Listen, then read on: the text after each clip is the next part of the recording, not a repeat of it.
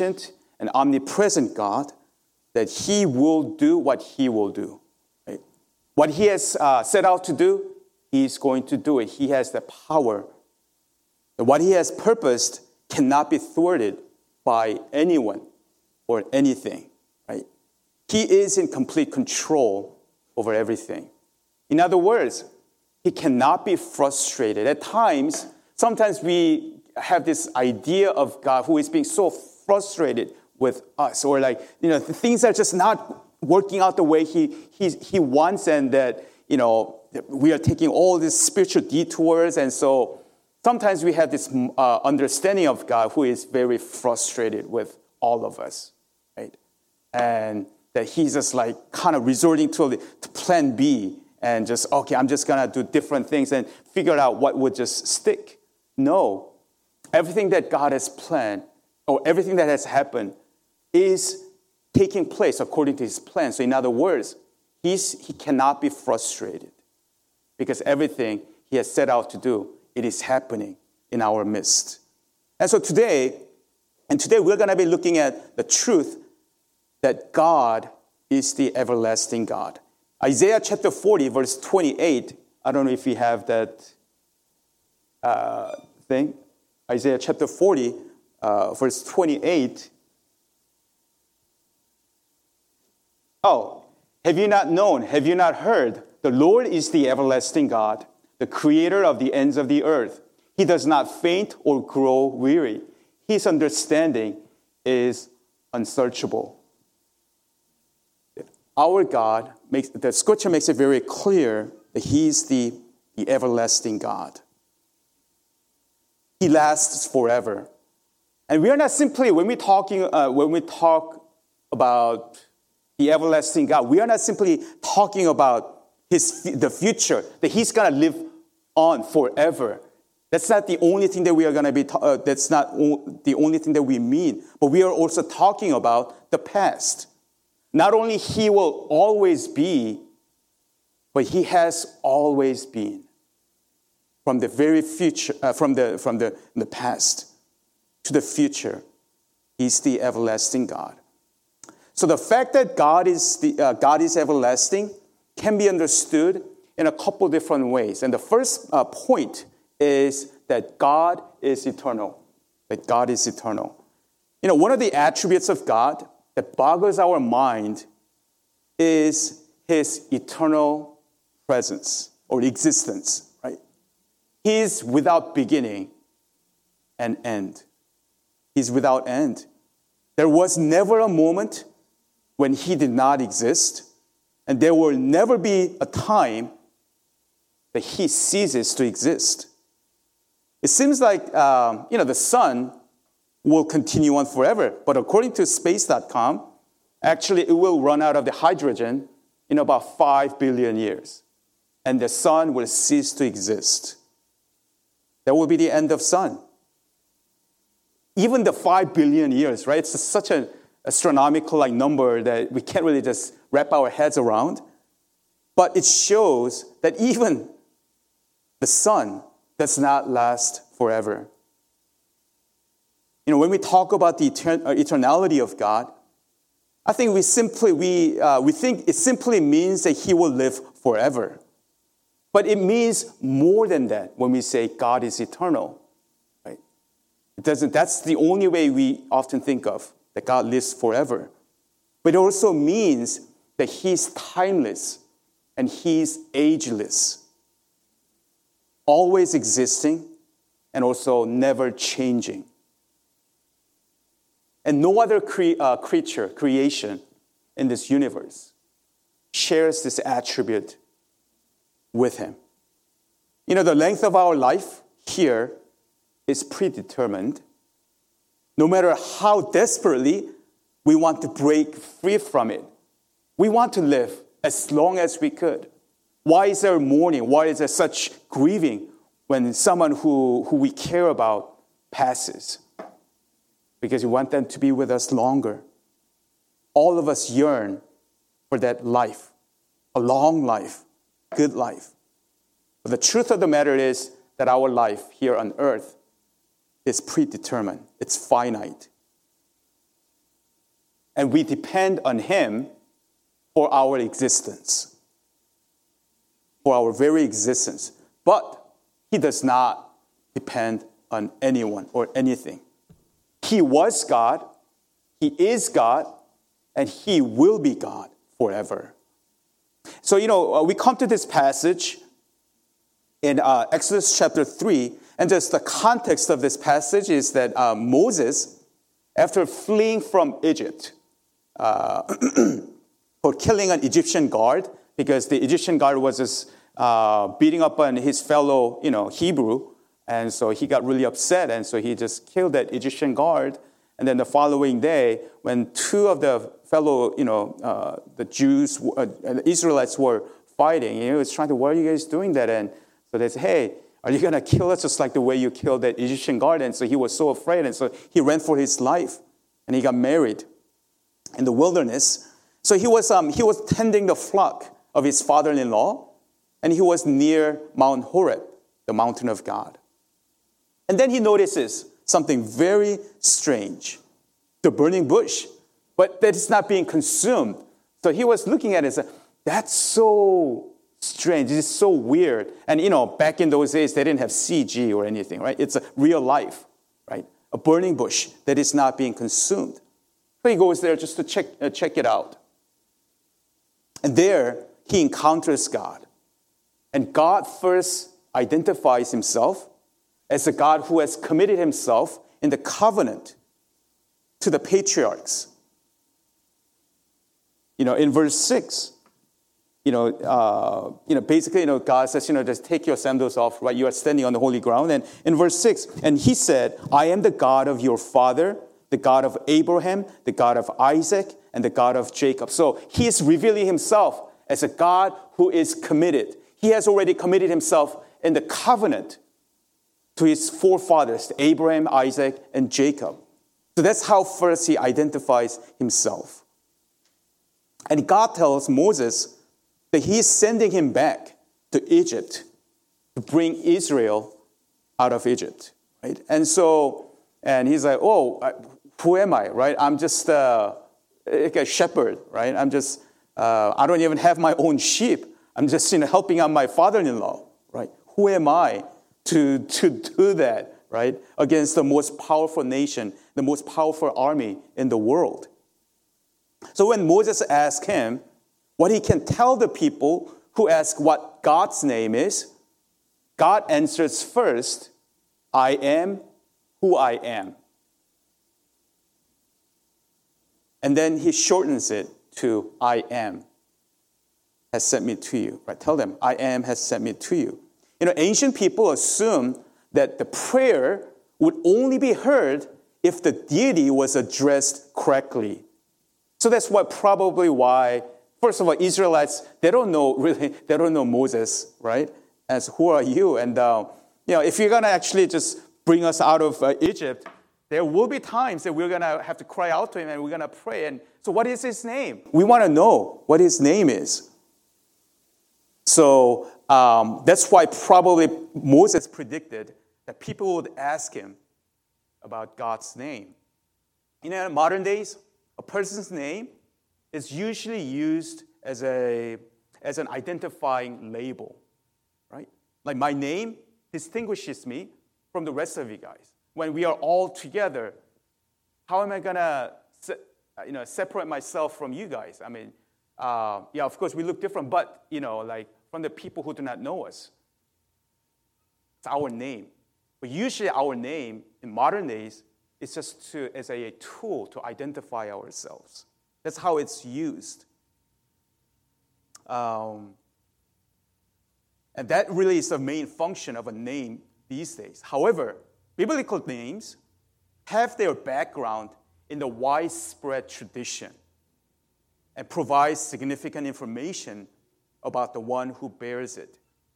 In the Old Testament, constantly celebrates God's making his name known to Israel. And your name here means God himself as he has revealed himself by his word and by his deed.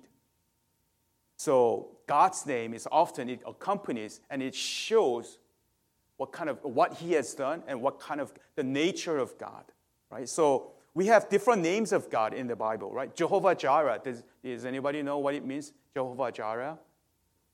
That word is also used, and it's God who provides. Jehovah Rapha. That means a God who heals, and such. So by his self-revelation, God is authorizing Israel to invoke him by the name that he provides. So it's a pretty significant moment here. Moses says, hey, when I go back to the Israelites, when they ask me what the name of God is, what should I say? And so God says, I am, my name is, I am who I am. He's revealing his nature. And in the Bible, it is rendered the Lord, right, with a capital, all capital, not capital L and then a small letter O-R-D, but capital letter L-O-R-D, right? Or we can also say, pronounce it Yahweh, right? And actually in Hebrew word, that sounds like the word here, it sounds like I am, right? It sounds like I am anyways. And so that's how it's rendered. So whenever we see, especially in the Old Testament, when there's a difference between all capital L-O-R-D, right? And just Lord, Adonai, right? Or Yahweh. So the Yahweh is the name of God, meaning I am, right? And it means that he is existing. He's the everlasting God. And so this self-revelation in chapter 3 of Exodus, this self-revelation points to I am who I am. It points to his eternal, self-sustaining, self-determining, sovereign reality. He could have given all these other names. He could have said, hey, I am this, I am that, or yeah, I am the God who heals, I am such and such. But he gives this name, I am who I am, or shorten, I am. He simply exists. And also, the burning bush that was not consumed, it also shows his own inexhaustible, right, life. He's just like that, a fire. It burns, but it doesn't consume. He's like a fire that burns but not consumed at all. Unlike man, God does not will to exist.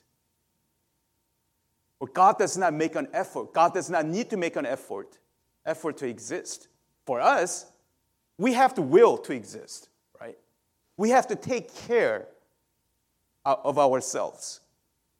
I mean, like, as I'm getting older, within last year or so, I started doing something that I've never, ever done, right, in my life. What is that? I started taking multivitamin pills.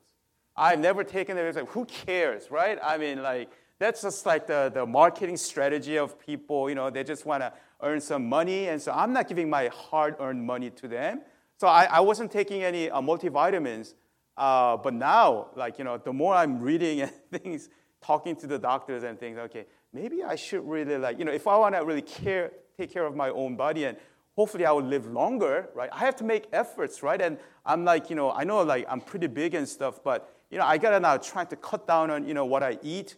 I'm popping like this, the cholesterol, like, pills, to lower my cholesterol level and all these things. I have to, like, take care of myself, right?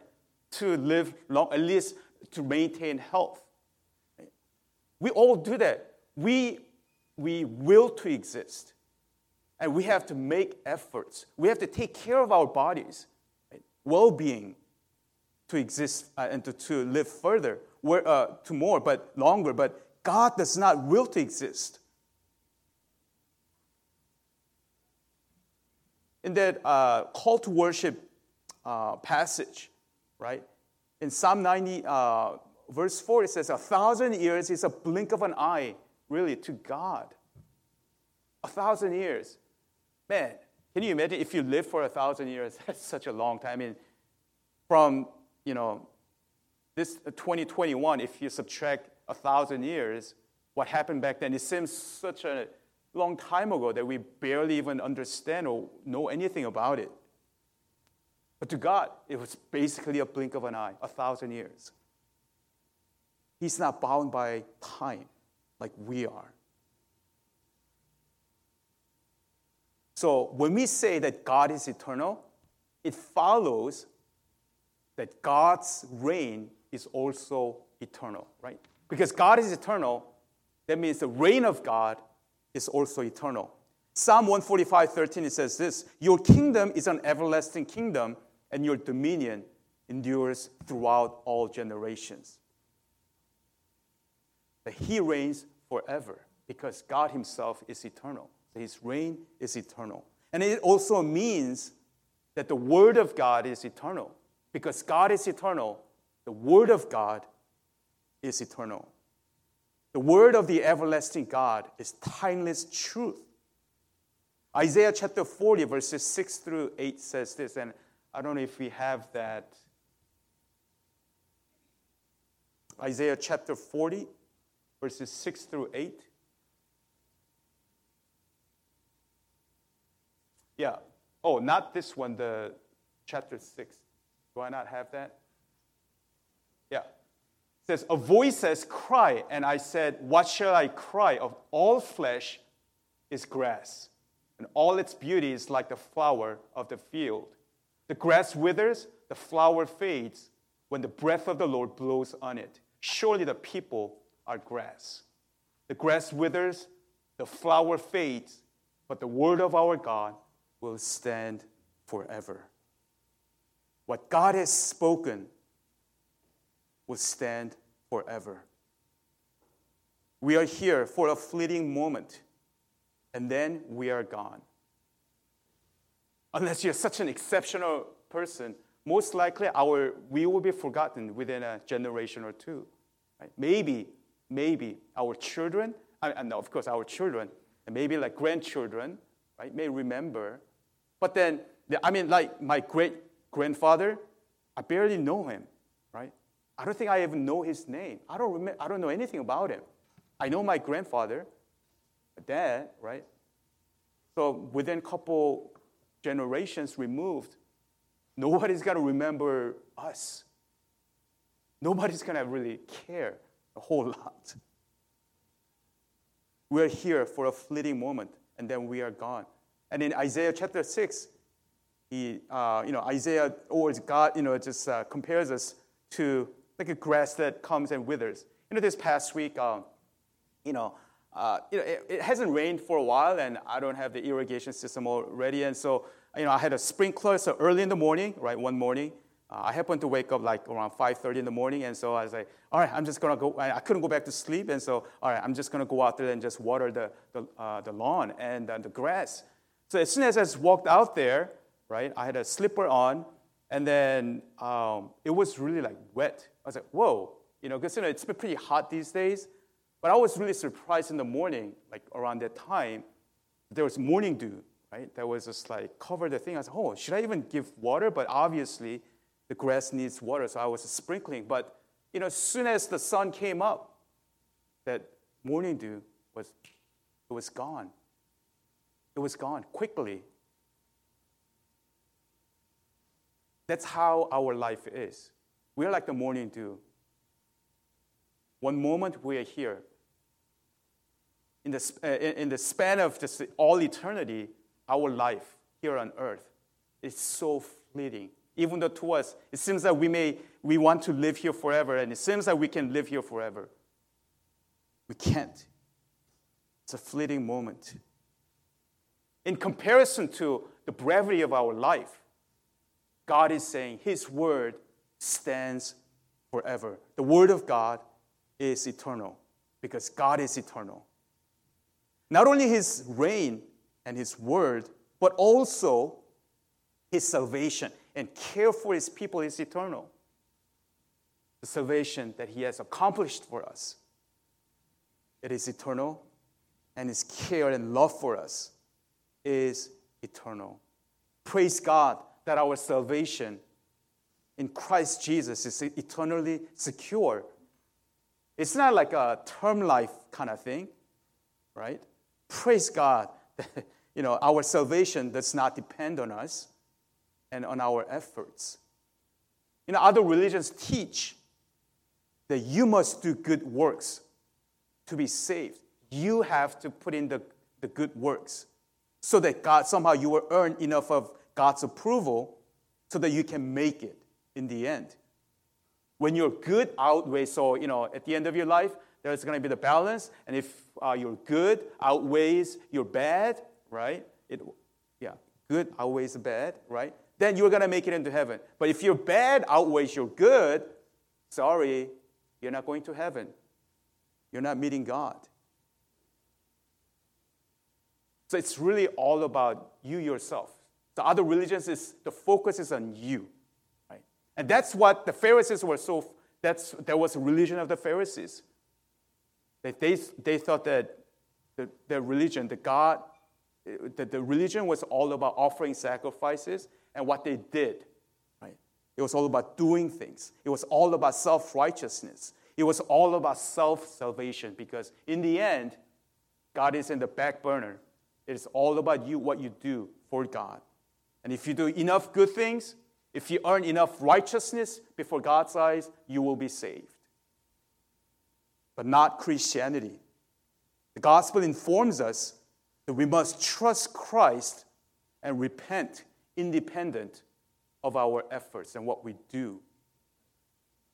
We are not saved by good works. I know Pastor Jay has been very clear on this, right, as we were talking about going through the book of James. But we are saved unto good works.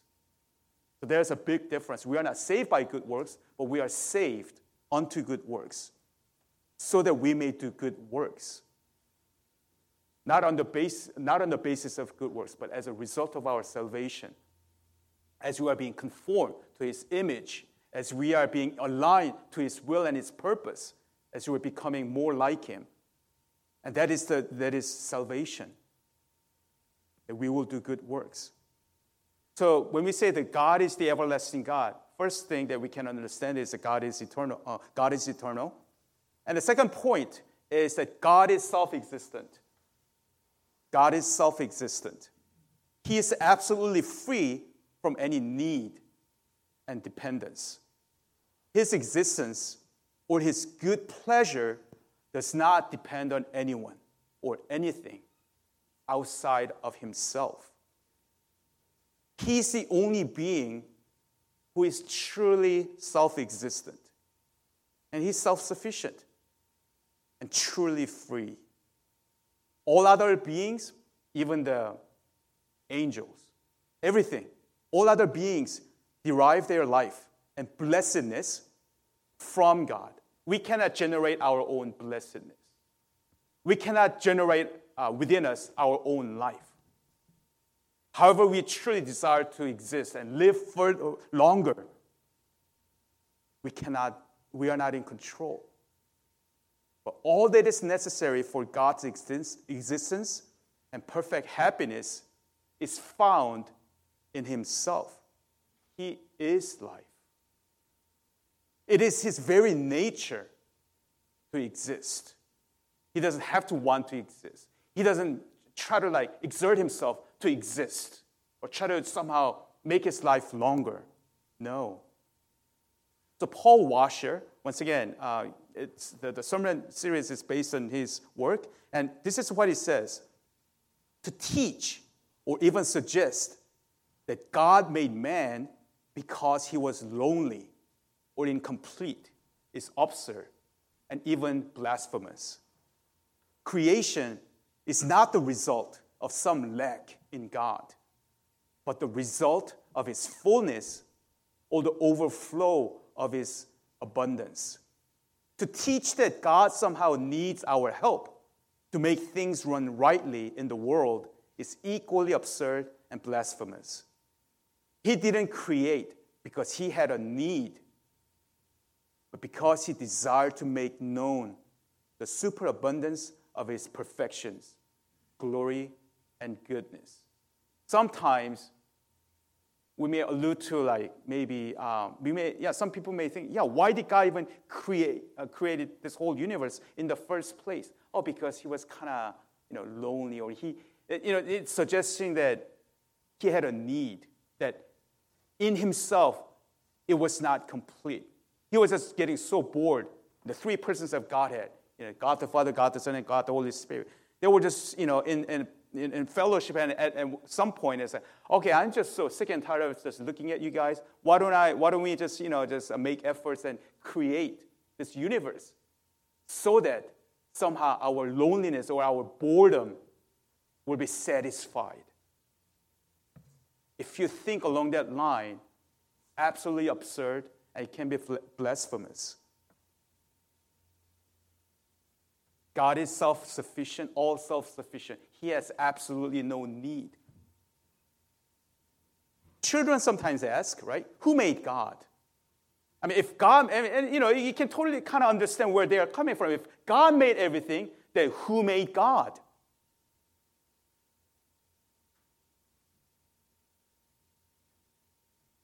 If they ask you, right, this is a great teaching moment, look them in the eye and tell them that God never needed to be created, right? He never needed to be created because he was always there. There was never a moment when he did not exist. God is unlike anything or anyone that we know. There is no possibility in him of ceasing to exist. Think about that. There's not even a remote hint, possibility of God ceasing to exist because it is in his very nature. It's unlike anything that we've ever known. In Acts chapter 17, in his presentation of the unknown God to the Athenians, right, Paul explained that the creator of the world is not served by human hands as though he needed anything, since he himself gives to all mankind life and breath and everything.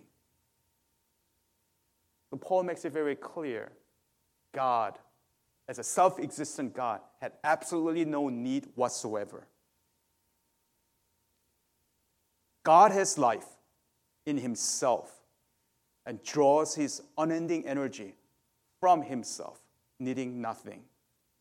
And every life flows out of him because he is the source, the only source of life. Anything that you see around us, us included, children, even the insects, whatever the invisible, bacteria, everything, every life being, everything, whether it is,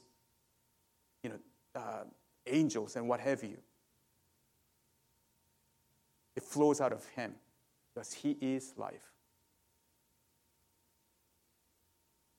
Psalm chapter 50, verse 12 and 13. I don't know do we have that? Can we show that? So Psalm 50, verse 12 and 13. If I were hungry, I would not tell you, for the world and its fullness are mine. Do I eat the flesh of bulls or drink the blood of goats? If you go back to verse 12, what is verse 12 saying? It says, if I were hungry, I would not tell you. Is God saying that he will keep it to himself if he were hungry?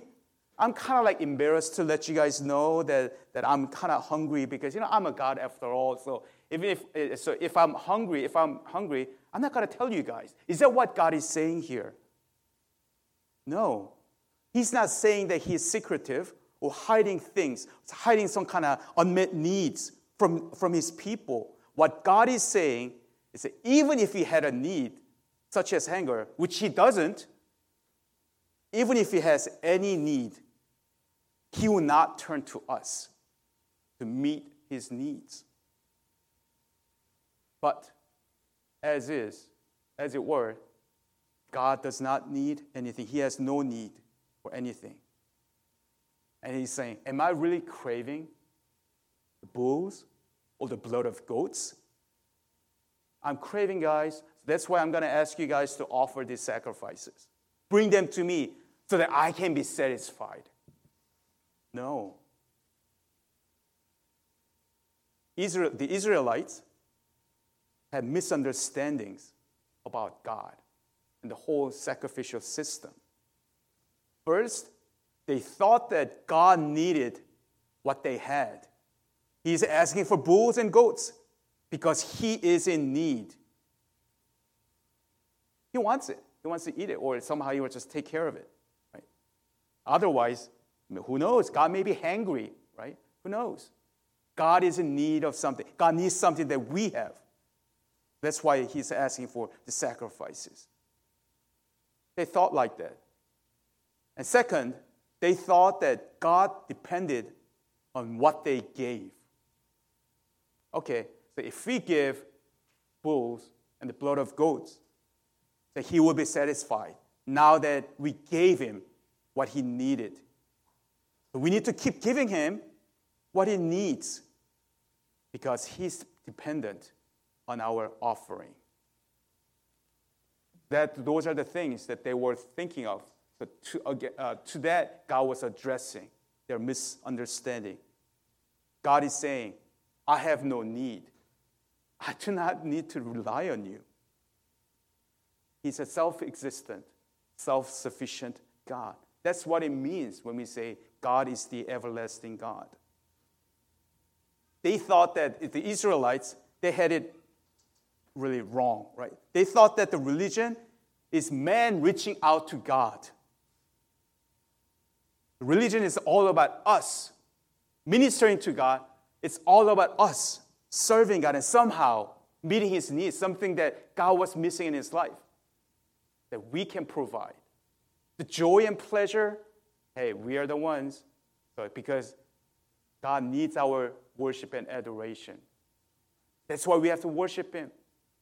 We have to come to the temple, the church, so that God will be pleased. Because if we don't, right, he will feel a little he will feel miffed, or he's not going to be happy if you don't do that. No. That's what the religion says. Religion says, as I said before, religion says do. You got to do this, you got to do this, you got to do this, you got to pray, you got to do this, or do all these things, right? But the gospel says that Christianity and the gospel says done. Other religions say do, but the gospel says done. As Christ was dying on the cross, he was crying out, right? It is finished. It is paid off. It is done. That is the gospel, the truth of the gospel. All other religions, it's all about striving harder to somehow please their gods. They may not be so happy. Their gods may not be happy. They're watching and see if they can really just observe all these things. And at the end of his life, they're just hoping that their goodness will outweigh their darkness, their bad, so that they can make it into heaven. That's what the religion says. But the gospel says, it is done. Christ paid for our sins, penalty of our sins. He has paid it. The other religions, they suggest the way to God. The religions, right? They look for the truth. Hey, where is the truth? And let us find it. The other religions, they look for and just hope for the life. But the gospel says, Jesus says, he declares that I am the way, the truth, and the life. Right? No one can come to the Father except through me. The religions may suggest or point something, point the way. But Jesus says, I am the way, I am the truth, I am the life. Indeed, he is the life. In theology, many errors result from supposing that the conditions and limits of our own fragile existence apply to God. As if God has needs just as we have needs. Sometimes we kind of project our human condition upon God, and because we have needs, somehow God may have needs. That is wrong. As the scripture makes it very clear that God is the everlasting God. In our faith, we can also easily impoverish ourselves by bracing an idea of God that is limited, a God who is small. Understanding that the truth that God is eternal and self-existent can help us avoid making such errors. Knowing that God's existence is independent protects us, protects our understanding of His greatness. Actually, knowing this, it really has a practical value, because without this clear understanding, we're going to project our needs onto God as if He has all those things. And when we think of like God being angry, we project man's anger, right? What happens when we get angry, right? It's ugly. Ugly when we get really furious. So when the scripture says God is angry, we think of, oh, God must be angry just like the way we are angry, throwing, temper, just like, throwing fits and, just going crazy. No. When the scripture says God is jealous, we say, oh, God is jealous? Oh, I know some jealous people. Man, God is jealous just like that. Oh, what kind of God is He? Once again, we are projecting our sinful and tainted view, or what we have seen, what we have experienced in our daily life. And when those words are ascribed to God, then we think that's how God must be like. When God's anger burns, we think it's just like the human anger. But it is not, because it's not possible for Him to sin, just like we are so prone to sin. We have to be very careful about what the Scripture says. We have to carefully think through what the Scripture truly teaches.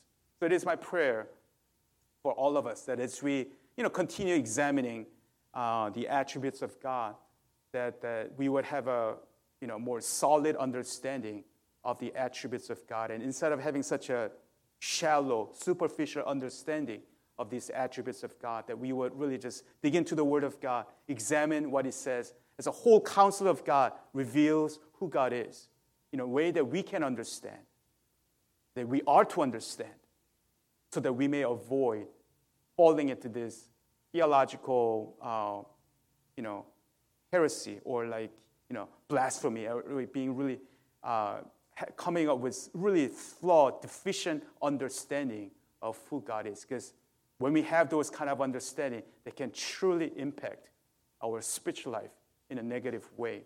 So let's really turn to the Word and really study the Word of God and really draw closer to Him with a sound understanding and mind. Let's pray.